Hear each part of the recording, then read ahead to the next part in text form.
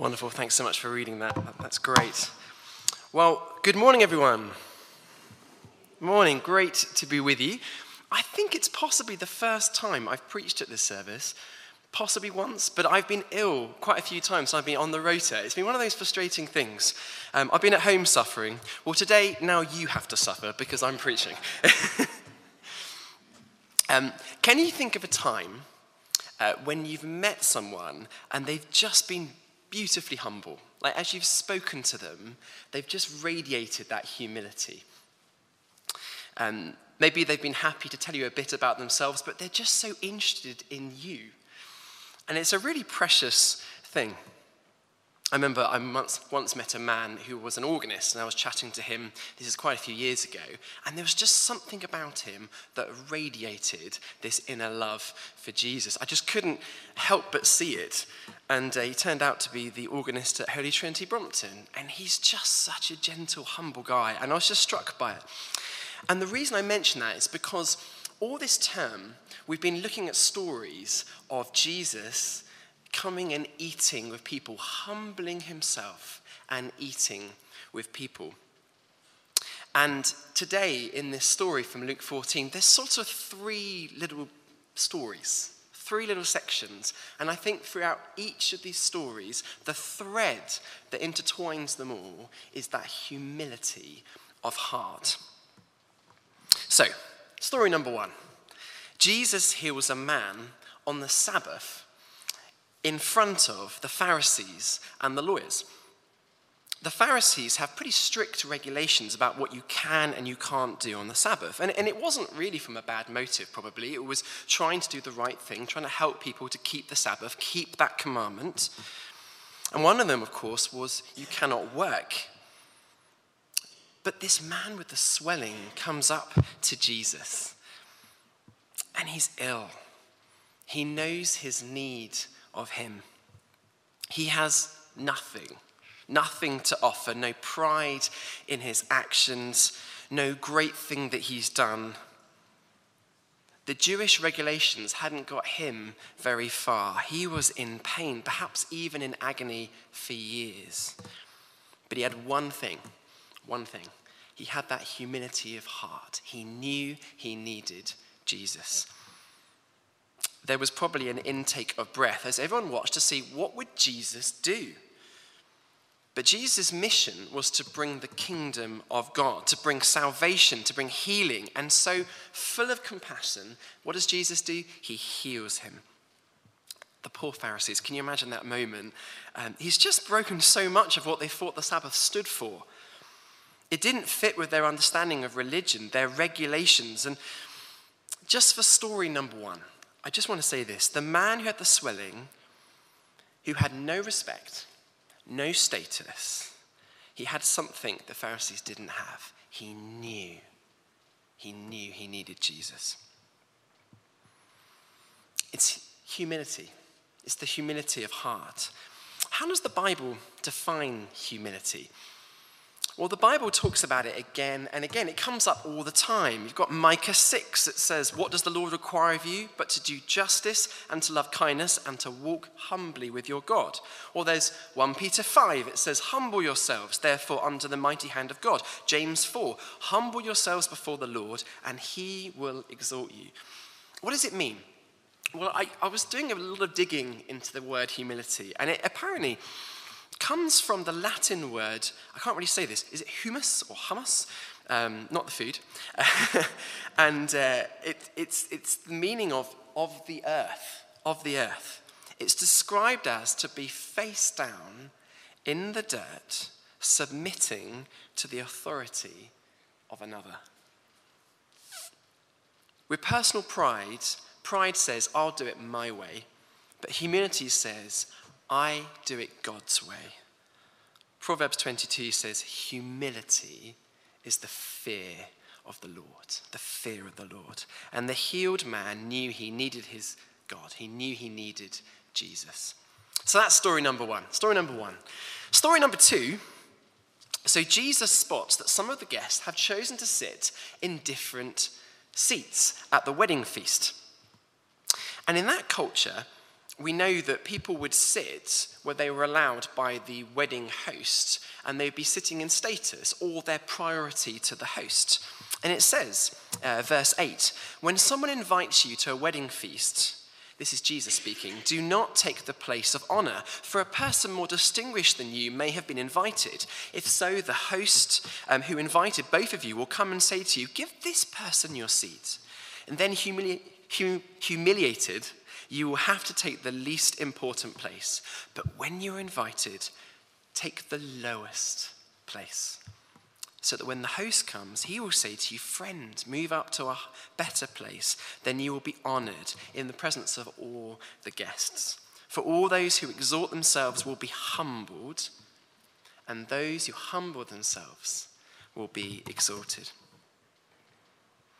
And just as I said about how in Jewish banquets we would have the guests arranged in positions of their importance or their priority to the host, what Jesus is saying is the best way to act at a banquet, at a party, and really in life is to humble yourself.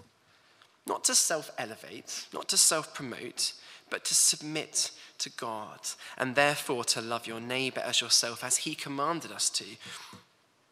I had a really interesting experience of this quite a few years ago. I spent a year with my wife when we first got married with the Christian charity LL. And it was a year of teaching and discipleship training, and it was really helpful.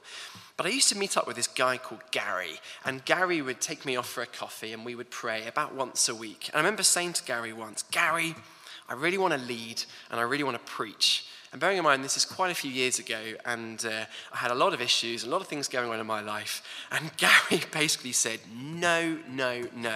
You need to humble yourself and lower yourself. And I was like, oh.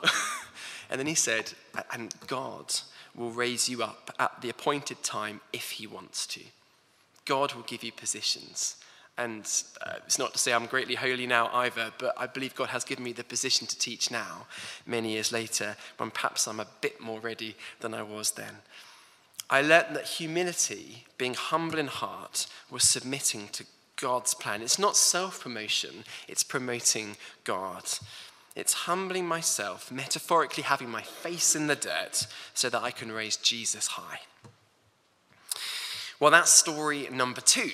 Story number 3. Are you still with me? Hopefully you're following this. Story number 3, Jesus goes on to describe this invitation to follow him as a banquet. And he tells this last parable, verse 16. A certain man was preparing a great banquet and invited many guests. And at the time of the banquet, he sent his servant to tell those who had been invited, come, for everything is now ready. But they all alike began to make excuses. The first said, I have just bought a field. I must go and see it. Please excuse me. Another said, I have just bought 5 yoke of oxen, and I'm on my way to try them out. Please excuse me. And still another said, I just got married, so I can't come. Well, in this story, the banquet starts out as an invitation to the Jews to come and accept Jesus as their Savior, as their Lord, to humble themselves under him, to accept him as their Lord, to enter relationship with him, which starts now and is forever. And we know that some Jews did respond. In fact, that's often how the gospel spread. Some Jews responded, but also, although some were humble in heart, some were hardened in heart and couldn't see it. The guests had excuses why they wouldn't come, or they couldn't come. But really, they're excuses, and we've all been in situations where we've probably made excuses, knowing really we didn't want to do the thing. So in the parable, when the servant reports back that they're not coming, the owner is righteously angry. There's a fear of the Lord that we're required to have for humility. Anyway, and he says something utterly countercultural, utterly surprising. He says, go out quickly into the streets and alleys of the town and bring in the poor, the crippled, the blind, and the lame. And Jesus is going straight back to this theme of humility. He's saying, invite those who know their need of God. Invite those who know they haven't got all the answers together. Invite those who know that what they need is the touch of the Lord Jesus Christ. In Luke 5, Jesus says to the disciples, it's not the healthy who need a doctor, but the sick. And we're all sick. But he says, I have not come to call the righteous, but sinners to repentance. And we're all sinners too. It's an invitation for everyone. But the answer is, do we know it? Do we know it? He says, I've come to call all those who know their need. And the invitation is to anyone. You can see that in the passage, and everyone, particularly those that the world looks down upon. At Christchurch here, we have warm spaces on Tuesdays, which is just an example to open the doors, particularly for those who need a space to come with some food. And we get some wonderful people coming in through the doors. But they're people that sometimes the world might look down upon. We're called to bring the good news to everyone. And in the parable, the servant replies, yep, we've done all that, and there's still room. What do we do now? And the master is determined to fill his house. God is determined to fill heaven. That's great news. And so he says, go out to the roads and country lanes and compel. And actually that word compel, apparently in the Greek, it's better translated here as strongly urge. He's saying, go and strongly urge them to come in so that my house, so that heaven will be full. And I tell you, not one of those who were invited will get a taste of my banquet. Those who were invited that said no will not taste of the banquet. And Jesus is finishing here with the ultimate invitation. The kingdom of God, the final banquet, with the final party of being with God now and forever, is for all who will humble themselves and accept the invitation, who accept Jesus as their Lord and Saviour. So to finish, just want to give you 3 little pointers that stood out to me from this passage. The first one is, the invitation is for those who know their need of God. When I was a teenager, I was 13, I was on a youth weekend away, and this youth leader said, we're all sinners and we need a saviour. And for the first time, it hit me in my heart, and I knew it. I just knew it. We need God. But number 2, guests are invited to come as they are. You don't need to put on a pretense to come to Jesus. You might have been a Christian for years and years, but you just know recently you haven't prayed. And God says, come back to me.